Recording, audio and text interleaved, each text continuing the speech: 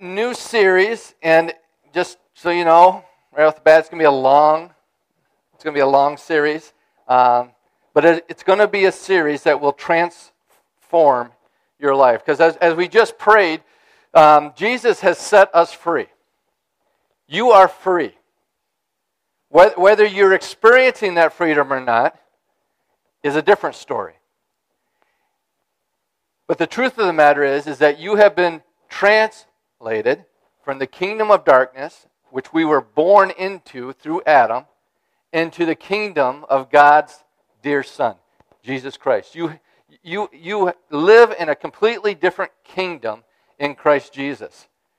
And like I said, when we were born into a world system. We were born into a world system, which is a counterfeit kingdom, which is at war with the kingdom of God. Holy Spirit writes this to us in John. It's in John's first epistle, his first letter to the church. He says, "We know that we are from God, and the whole world lies in the power of the evil one." This is after the cross. John's writing to the church, and he says that when you become born of God, you are from God, but the world lies under the power of the evil one. It's interesting. It's something that we as believers need to be awakened to. We have to be aware of. When you were born of the Holy Spirit, your citizenship was transferred from this world to the kingdom of God. And although your residence may be in this world, your citizenship is in heaven. Right? We are in this world, but we are not of this world, the Scripture says. Furthermore, we can trust that King Jesus will protect you while you live in enemy territory. You're not left defenseless. You're not left by yourself. You haven't been abandoned. Jesus actually promises that I'll never leave you. I'll never forsake you. Right? You can't get rid of Jesus no matter how hard you try. Right? In 1 John chapter 5:18, it says, "We know that everyone who is born of God does not keep on sinning. But he who was born of God protects him, and the evil one does not touch him." That's good news right there, isn't it? For Christians, this life is as close to hell as you're ever going to get. You as a believer, this is as close to hell as you're ever going to get. But for the non-believer, unfortunately, this is the closest to heaven as they're ever going to get. This is as good as it's going to get. So living in this tension of this truth, how are we now to live? You're in enemy territory. You've been delivered, set free. You're a citizen of heaven, but living in an enemy territory that's under the power of the evil one. Right? How are we to live? Are we to continue in the ways of the fallen world system, or are we to live victoriously in the power of our Lord and Savior, Jesus Christ? Will you choose to pull heaven up into your life? Or, I said that wrong. Will you choose to pull heaven down, right? Heaven's up. Heaven down into your life, or are you going to allow hell to come up into your life? For Jesus did not save us just to go to heaven one day, but to escape the hell that we're in right now. Very familiar scripture in Romans chapter 6, verse 23. It says, "For the wages of sin is death, but the gift of God is eternal life in Christ Jesus our Lord." Eternal life does not begin when you go to heaven. Eternal life does not begin when you go to heaven. Eternal life begins when you meet Jesus. When you meet Jesus. You can be a Christian going to heaven and still be reaping the wages of hell here on earth. This isn't just a go to heaven scripture. This is a life choice scripture. Will you choose to reap eternal life in Christ Jesus, or will you continue to reap the wage of sin, which is death in your life?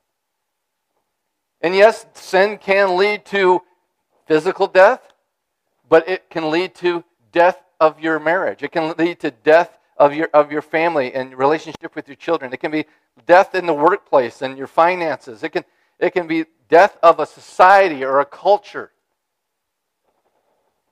or a nation. The wages of sin always lead to death. And only Jesus Christ leads to life. If we truly want to make our schools better, our communities better, we'd give everybody a Bible. Because that's the only thing that leads people to life.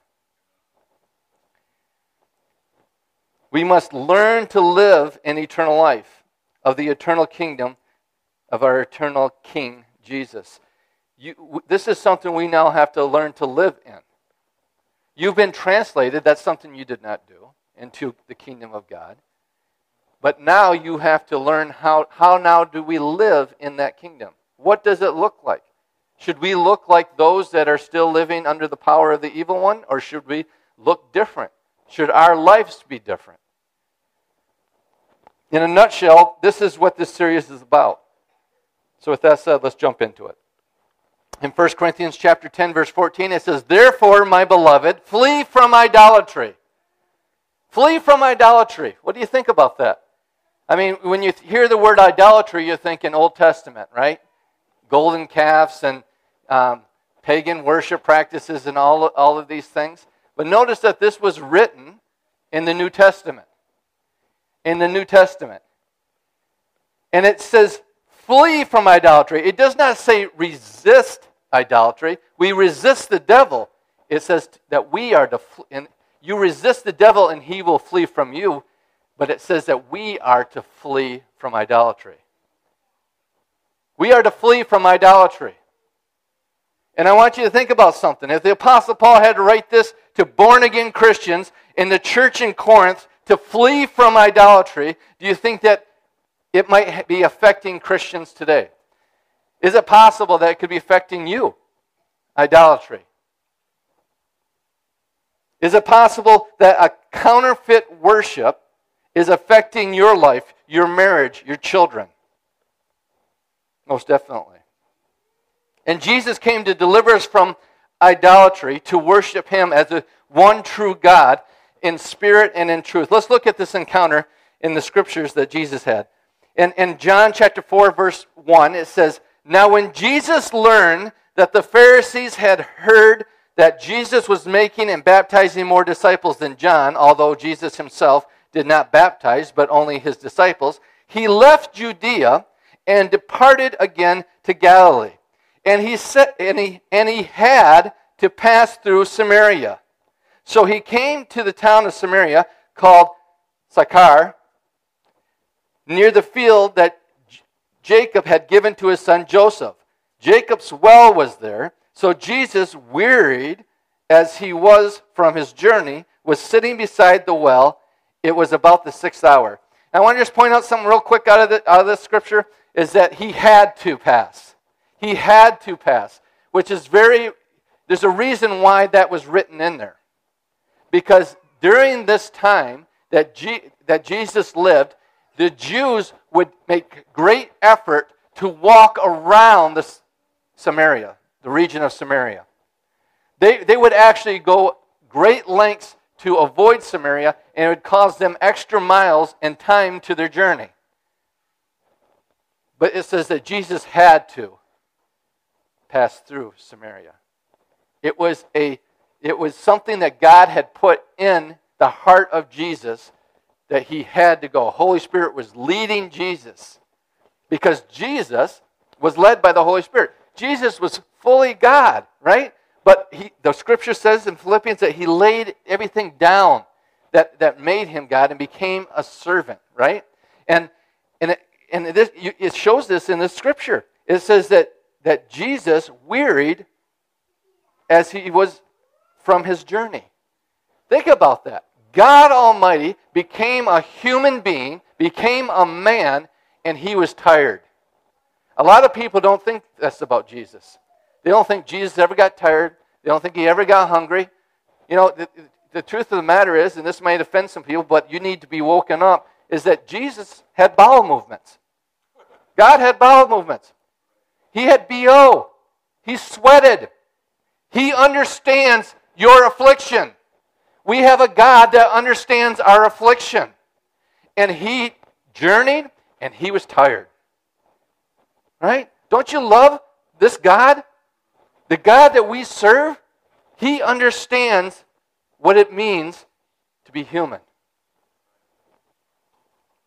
The Old Testament tells us that the Samaritans were sexually confused, that they started a cult, and even sacrificed their children to demons who masqueraded as gods. Not much different than our culture in our world today.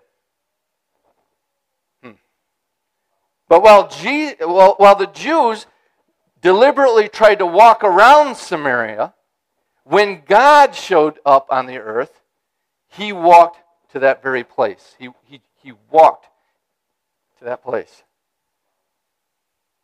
So in the heart of the noonday sun, an exhausted Jesus sat down and had a conversation with a Samaritan woman. The Samaritan woman was an outcast.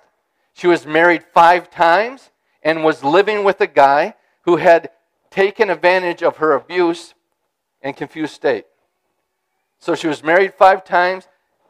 As you can imagine, there's a lot of baggage and abuse and vulnerability in that state. And now she's living with a guy that won't even marry her. Jesus was a Jew. The woman was a Samaritan. And these two groups warred over worship. In the days of Ezra and Nehemiah, the Jewish exiles had to return to Jerusalem, and they began repairing and rebuilding the temple so that they could worship God there. The Samaritans offered to help, but were told that as godless idolaters who did not possess salvation, their assistance was unwelcome. You can read that in Ezra chapter 1. Today, many churches are welcoming idolaters not as sinners that need a Savior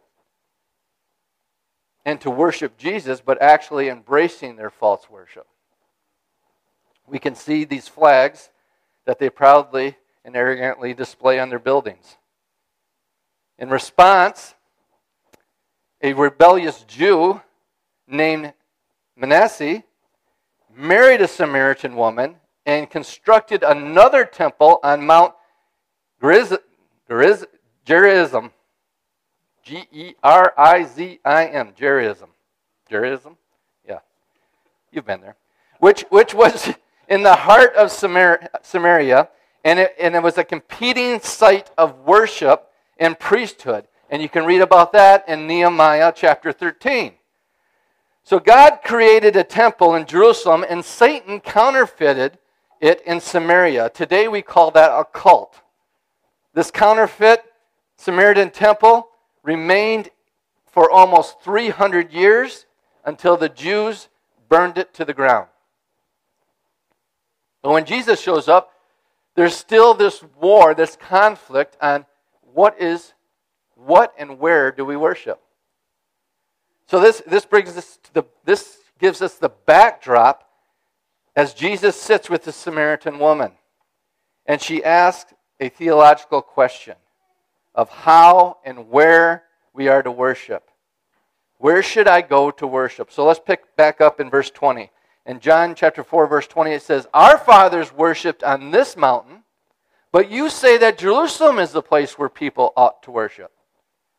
Jesus' answer to this woman changed the world. It changed the world.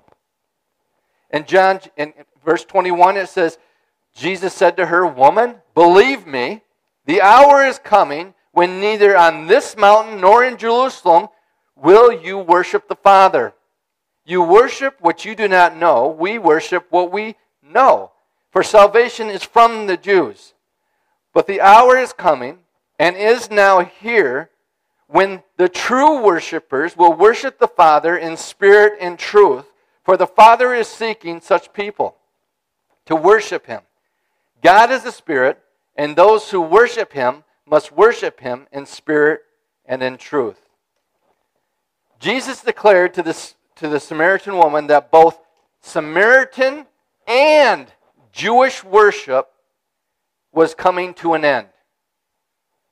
And as He says, is at an end. And instead, that God favored worshipers that worshiped in spirit and truth. That's the worship, and that's the worshipers that God desires. One of spirit. People who understand that they no longer have to go to a place or temple.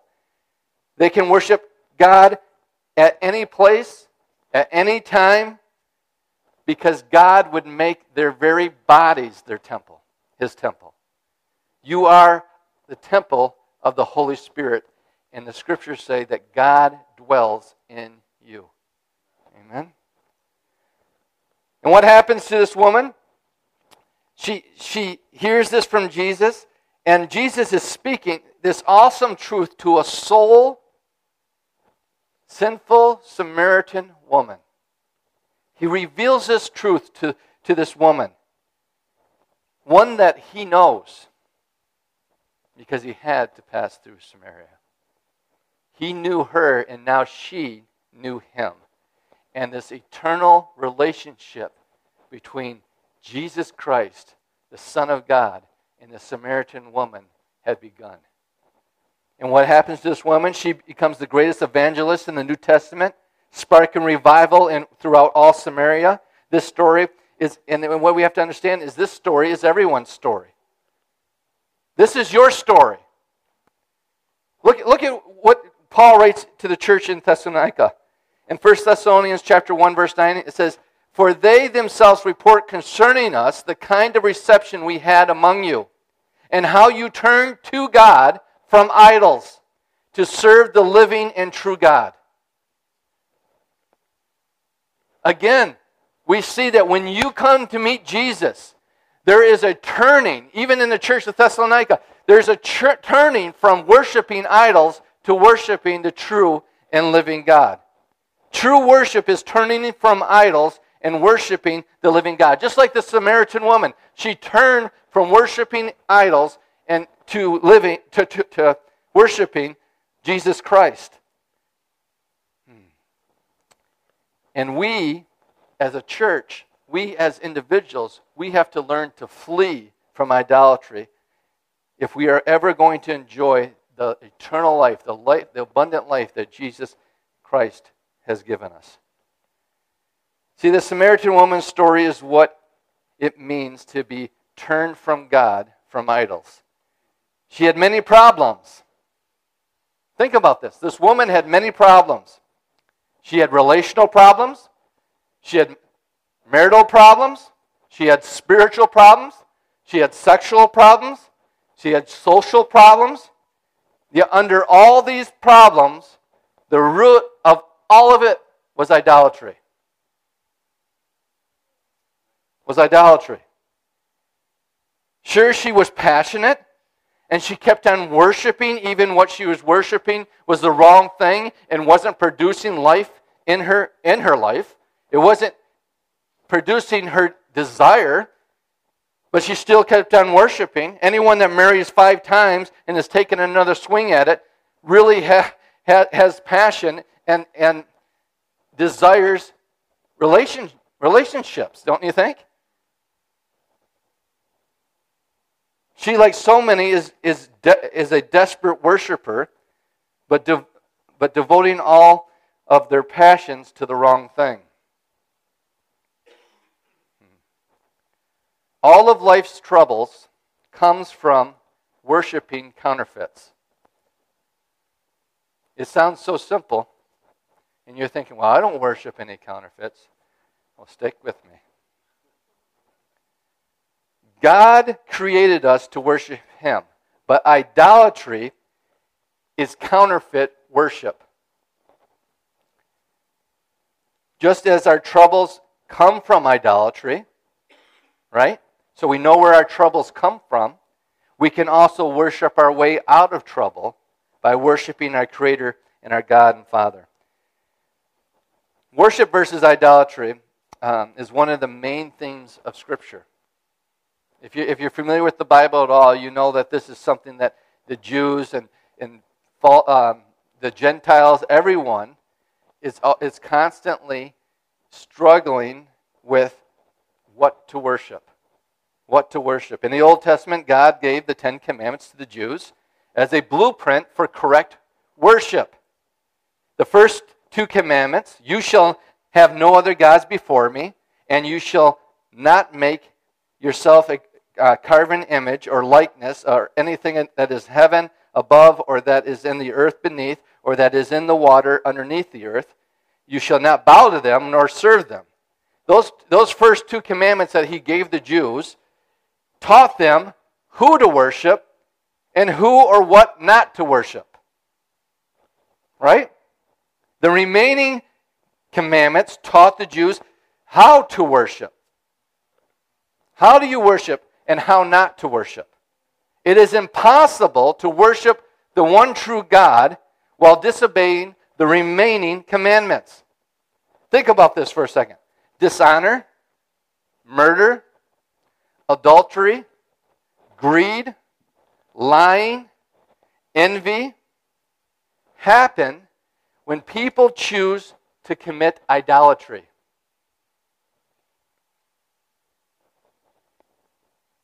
Worshipping someone or something counterfeit in the place of God. Our worship of false gods leads us into slavery to sin rather freedom in the Son. The concept of worship began with God. God is a worshiper. Do you know that? God himself is a worshiper. For all eternity, the Father, Son, and Holy Spirit are pouring themselves out to one another in love and service, in perfect relationship. God made us in his image and in his likeness as worshipers. Listen to this. Understand, worship is not something we do. Worship is not something we do. But Worship is not something we do. You are a worshiper. Worship is what everyone does all the time. Your entire life is an act of worship. Because you are a worshiper. You were created a worshiper. For some,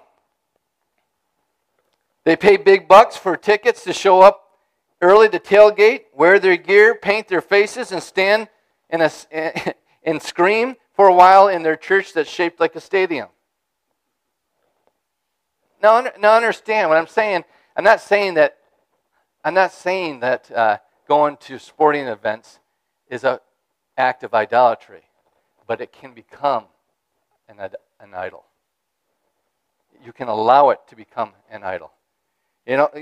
Or when a fan shows up for a concert of their favorite band at great expense, with great expectation, as they sweat and sing along to every word, it's like their own little revival meeting. And we see this more and more in our culture, especially with social media and our young people, and how they get life from those that we prop up as idols. We even have a show called The Next American Idol. Choose your idol. When someone spends all their time and money on golf, boating, fishing, sex, shopping, social media, hunting, gambling, watching TV, surfing the internet, pornography, ranting about politics, they are making a sacrifice, which is an act of worship. The alcoholic worships the bottle. The drug addict worships the high.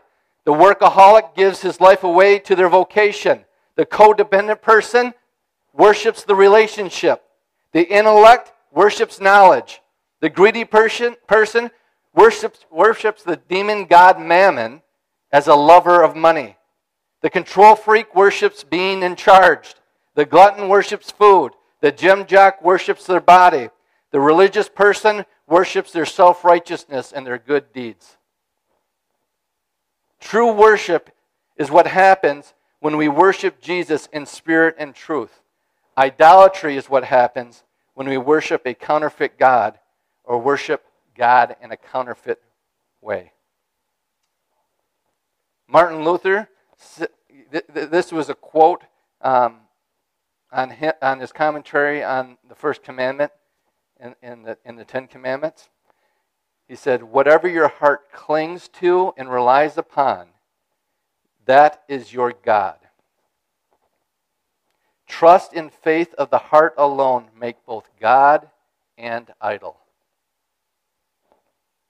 As Christians, we receive Jesus into our hearts. The counterfeit is people who have received idols into their hearts.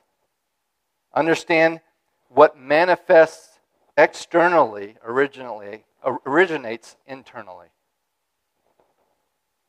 In Romans chapter 1, verse 25, it says, "They exchanged the truth about God for a lie and worshipped and served the creature rather than the Creator, who is to be blessed forever. Amen." See, idolatry is the lie that someone or something other than God will fill the place of worship in our lives. God made us to worship Him by enjoying everything and everyone that He has given us, that He graciously provides. See, that's the thing about it is God gave us the entire world to enjoy, right? He created the world and He said it was good. It was good. It's very good. So He created the world. He says it's good. And so if it's good for us as long as we keep it in its proper order. It says here they exchanged the truth of God, who was supposed to be worshipped, and worshiped the creation rather than the Creator. See, Satan wants us to love the gifts more than the giver. And I've seen this even with Christians. They're praying about a certain situation, or they are looking for healing or whatever it might be. And when God doesn't answer the way that they feel that He should answer, or they question God's love for them, and they actually walk away from God because they're actually worshiping the gift more than the giver. And it just reveals their heart. Idolatry is idolatry is taking a good thing and putting it in God's place. If you allow someone or something to become more important to you, where it displaces God as the center of your life, and start sacrificing time, money, energy, health, or even your relationship with God, be sure it will become an idol. This can become a grade point average, a relationship, a job, a spouse, children. All these are good things, aren't they? Possessions, hobby, sports, or simply comfort, relaxation, and security. All great things, all good things. When they're put in correct order. But when they're out of order, they bring death. Demonic forces and systems make up worship of idols profitable, pleasurable, even preferable to worshiping the real God. This method has never needed to be tweaked or changed throughout human existence because it works so good. Because it's the best sellers in humanity throughout all existence. Sex, money, power, fame, beauty, comfort never really go out of demand, does it?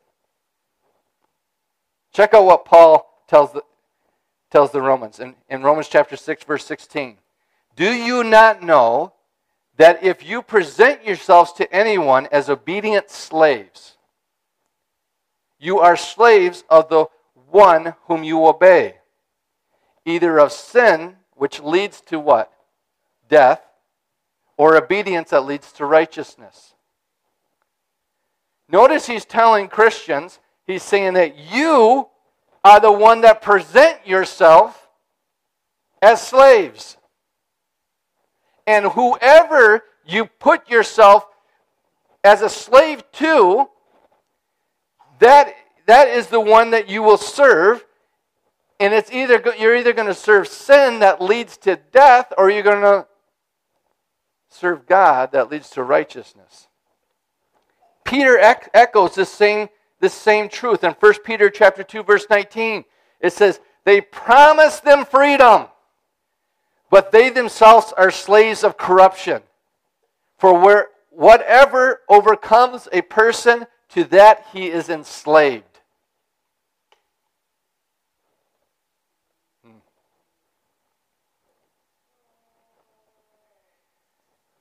Understand, it's a short walk from sin, which is infrequent, to a habitual sin, which is more frequent cycle, to an addiction, which is very frequent. It just happens so quickly, so rapidly, almost without you even knowing. A compulsive sin behavior is reinforcing through our bodies, through reward and pleasurable experience initially. You know, Moses even said, Paul talks about Moses that and says that sin had pleasure for a season.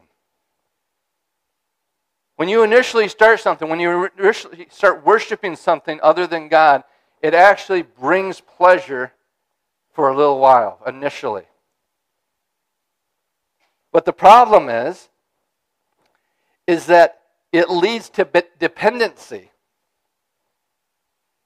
which decreases the ability to produce pleasure.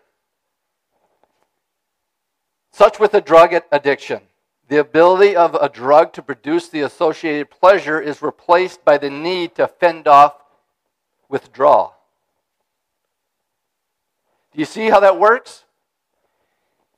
It produces pleasure in you, enslaves you, then it takes the pleasure away and demands that you continue to worship through withdrawal.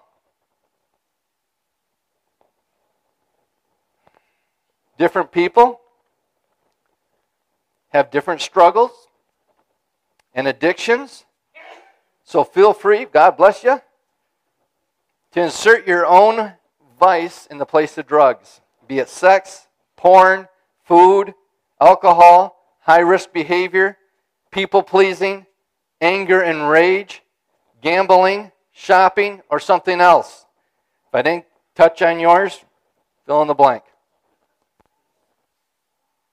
See, these are things that have become so familiar. They're familiar sins too, that we don't even realize. If you want to know what your idol is in your life, just ask your spouse or ask one of your close friends. Right? They will tell you the truth. The world, the Babylonian system is a counterfeit to the kingdom of God. In the kingdom, people worship God by practicing self-control. In the world, people worship pleasure as God and lose all control.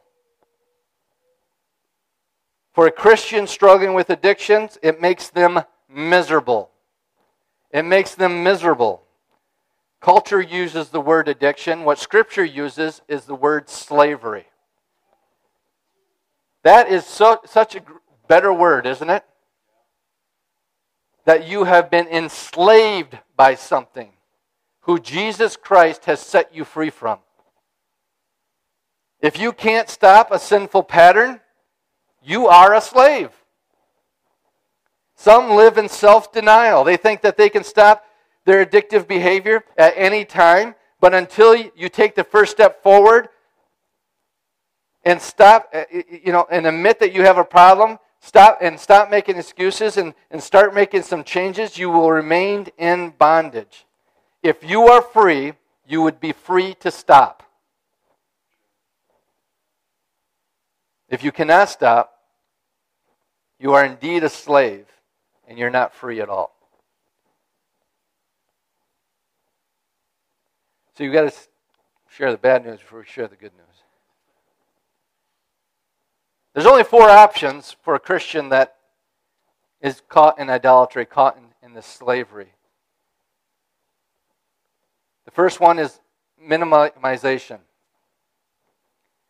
Try to manage sin to keep it from getting worse. These efforts are doomed to fail.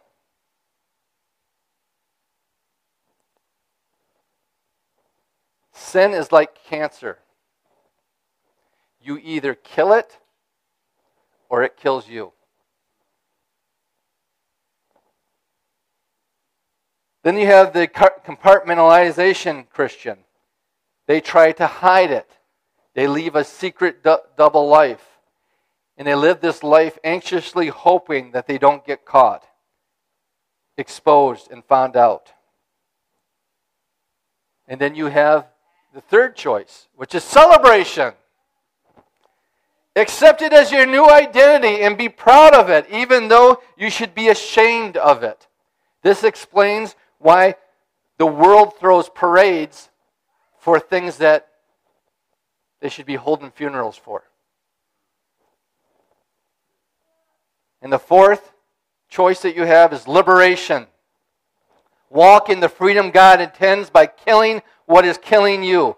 Colossians chapter 3:5 says, "Put to death, therefore, what is earthly in you. Sexual immorality, impurity, passions, evil desire, covetousness, which leads to idolatry." Idolatry. All of our problems are rooted in idolatry. We are worshiping something that we were never created to worship. We're living our lives completely out of order. In Ephesians chapter 2, verse 2, it says, "You used to live in sin, just like the rest of the world, obeying the devil, the commander of the powers in the unseen world. This is the spirit at work in the hearts of those who refuse to obey God." All of us used to live that way, following the passionate desires and inclinations of our sinful nature. By our very nature, we were subject to God's wrath just like everyone else. Slaves need freedom. And we've all been in some level slaves. To be set free from slavery, we need a redeemer. Right?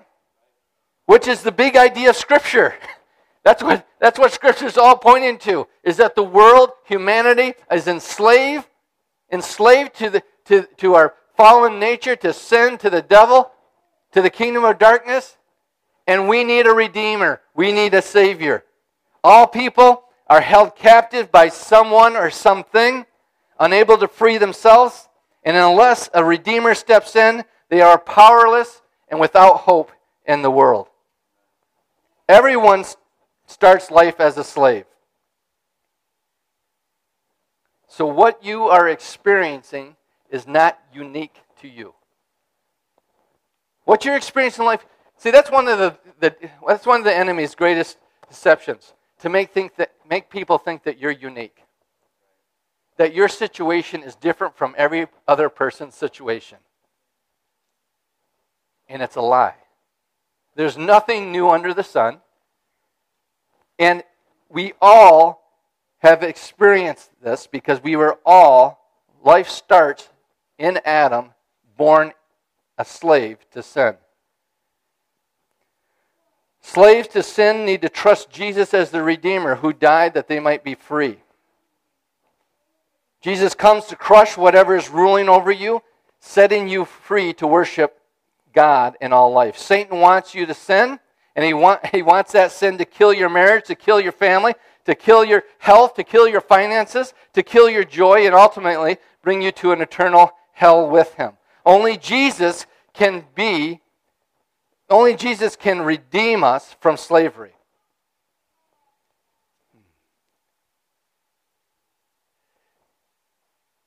Satan does not care what you worship as long as you don't worship Jesus.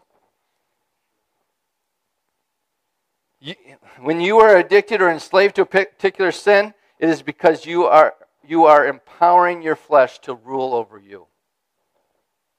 You are empowering your flesh to rule over you.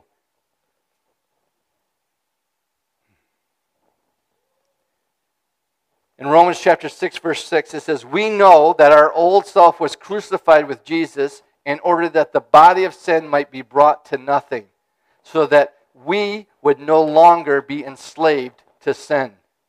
For one who has died has been set free from sin." Isn't that good news? We have been set free from sin through Jesus Christ. It's a lie to believe that you do not have the power to walk free from sin. And it's all a choice of what you're going to worship. Are you going to worship Jesus, or are you going to worship your idol, sin? The slavery of addictions is both a physical and a spiritual problem. God made you one person with three parts, right? Your spirit. You're born again. You're born of the Spirit. Your spirit is just like Jesus. You have a soul, which is your mind, will, and emotions. And you live in a body, right? So it helps not only to know the spiritual nature of slavery. Here's the good news about the spiritual nature of slavery, is that you've been set free. That's the truth about your spirit. You are set free. The evil one has no hold on you, no claim on you, and no one can pluck you out of Jesus' hand.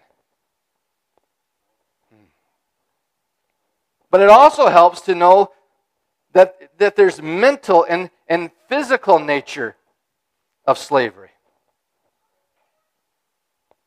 You know, when we go up north fishing, you're along the river, you can kind of find out where the good spots are. Because there's trails worn into the woods. There's ruts almost. And it makes getting to those spots easy because it's a direction. It shows you where you're going, how to go. It's wore down so you don't have to step over things or stumble over brush or twigs and stuff like that. So you can get to those spots quickly. And the same thing is true. Let's just say you were out in the middle of the wilderness to a place that you had never been before, and you're walking through the wilderness and you're walking away, and you come out to a clearing, and there's just a beautiful, beautiful river with a waterfall coming down into it. And it's just the most gorgeous place that you've ever been. And it's just a place that you find peace and joy, and you just loved it. So it produces pleasure in you and excitement. And what you do is you continue to go to that spot over and over and over and over again. Eventually, you won't be stumbling over sticks. There won't be old leaves on the ground. There won't be brush. Because the more that you go to that place that gives you such great pleasure, the more you wear down the path, the more things get trampled under, the quicker you can get there, right? Because there's now a path. You can see the quickest route to get there. And it just produces a system for you to get to the place of pleasure as quick as possible without any obstacles in the way. Do you know that science says that's the same way that our brains work? Our brains create and carve out neural pathways through repetitive behavior. See, I just love it when science finally catches up to the Bible. Because Paul has been telling us for years that once you're born again, the next step is to renew your mind. To renew your mind. See, what happens, what science has found out is that there's these neural pathways through repeated behavior. The orbital frontal cortex is the emotional modulatory system. You know what that is? Your brain. Somewhere in your brain. Right? This is a decision-making system. And understand something. To be addicted to something is to release dopamine into your system, which causes you to want it and make a decision to pursue it. That's the addiction pathway.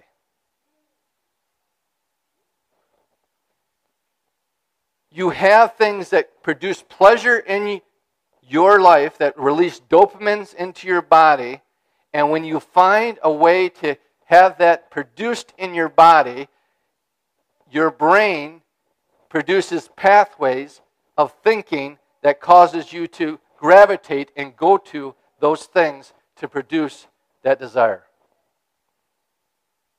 See, God created the pleasure path for His glory and our good. We were created to enjoy God and all that God has provided for us, to enjoy in this world. Pleasure is not evil. Again, it's just when it gets out of order. We were supposed to enjoy pleasure without the pain of sin. But we take the good thing that God gives and we make them idols in our life. And the problem with idols is that they lie. They're a demonic deception. Is this: that sin can satisfy you. That sin satisfies. And in reality, the addict is never satisfied. And what it does, it presses them into deeper levels of addiction. Only a life with God, obedience to God, and freedom through God can truly bring satisfaction in life. That is why God wants us to practice chastity. Young people here, listen up. The reason why God wants you to keep yourself pure before you get married and then be devoted to one spouse after you get married is because of these pleasure pathways. He wants to make sure that the only place that you can be sexually pleasured is through your spouse. And you don't have all these other pathways to find that pleasure. That's good. And parents and grandparents, you need to teach this to your children and your grandchildren. That the reason why God's not trying to withhold pleasure from you. He wants you to have great pleasure. And He doesn't want you to become a slave to pleasure.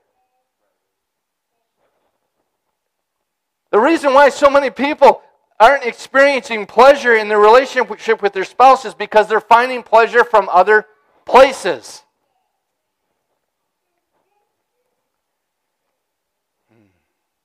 When you are angry, well, here's the good news.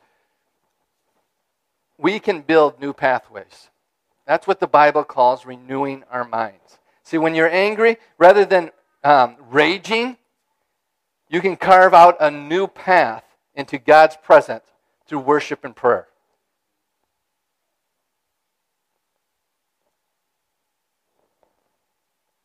When you are scared and anxious, you can spend time in God's Word studying out how much He loves you rather than turning to drinking too much to calm your nerves. When you are depressed, you can choose to serve others in the joy of the Lord rather than turning to food or shopping. If you are feeling intimate, you can lovingly build a complete and healthy relationship with your spouse rather than running to sexual sin. God has given us tools to rewrite the way that we think and enjoy pleasure. Over time, you can build momentum so that your brain, body, and soul will line up with your spirit and quickly take you to the path of God's pleasure, His presence, rather than the demonic pleasure path paved with lies that only leads to pain. You have to choose your pain. Here's the truth. You have to choose your pain. You have to choose your sacrifice. You have to choose who you will worship.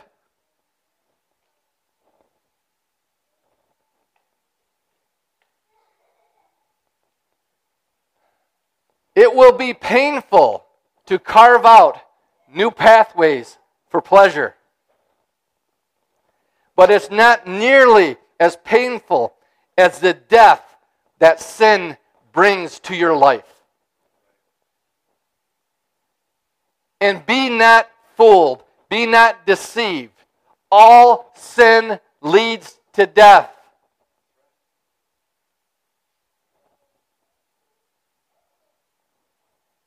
To experience freedom requires humility. And humility will allow God to build us up, to exalt us in life. And that's what we're going to continue to build on next week. If you can understand why this is going to be a long series. Because we are going to pull down all these idols, all these thought patterns, all these ways that we think and conduct ourselves. The very first thing is to understand that those things that you as a Christian probably hate, but you turn to in times of stress, in the times of depression, in the times of weakness, to escape, those things you turn to try to escape from reality for a little bit. You have to understand, and you have to finally come to the realization that it's an idol. And you have presented yourself a slave to that idol. And that you're sacrificing to that idol. That's the first step. And then understand that Jesus wants you free. Jesus paid the price for you to be free. Who the Son sets free is free indeed. That you no longer have to be controlled by sin, but you can have dominion, you can have authority over sin. That greater is He that's in you than he that's in the world. And that the life that God has planned for you is the greatest life that you could ever imagine for yourself. That the joy and the fulfillment and the pleasure that's available in His ways of doing things brings full contentment. It brings fullness of joy. It brings peace. There's no anxiety. There's no more hiding. There's no more worrying if people are going to find out who I really am. But there's true liberation. This is God's desire for you. This is God's desire for humanity. Amen? Amen. Continue to join us in this journey as we continue down this road next week. Amen. Let's pray. Heavenly Father, right now in the name of Jesus, we just speak freedom and liberty over the captives. We pull back that deceptive curtain that has blinded the children of God to think that sin somehow benefits them in life. Father, we just those that their hearts are crying out right now, that to be delivered from those things that they find comfort in, that they find pleasure in, but that are killing them. They know that it's killing them. Holy Spirit, I thank you that you are giving them great strength, that you are encouraging them in their innermost man to stand up and say, no more. No more. I worship the Creator, not the creation. I worship God and not this idol. It's over. I have been set free in Jesus Christ, and I am going to walk out this freedom in the power of the Holy Spirit. Father, we just thank you. We thank you for freedom and liberty to the captives. We thank you that this church will continue to walk in freedom from the very things that is trying to kill us. And it's all because of Jesus Christ. Jesus Christ has delivered us. He is our Redeemer. He is our Savior. He is our King. And we worship Him and Him alone. In Jesus' mighty name, amen. You've been listening to a message from Charis New Testament Church. For more information or to contact us, go to www.charisntc.org. And remember, you are deeply loved, highly favored, and destined to reign in Christ Jesus.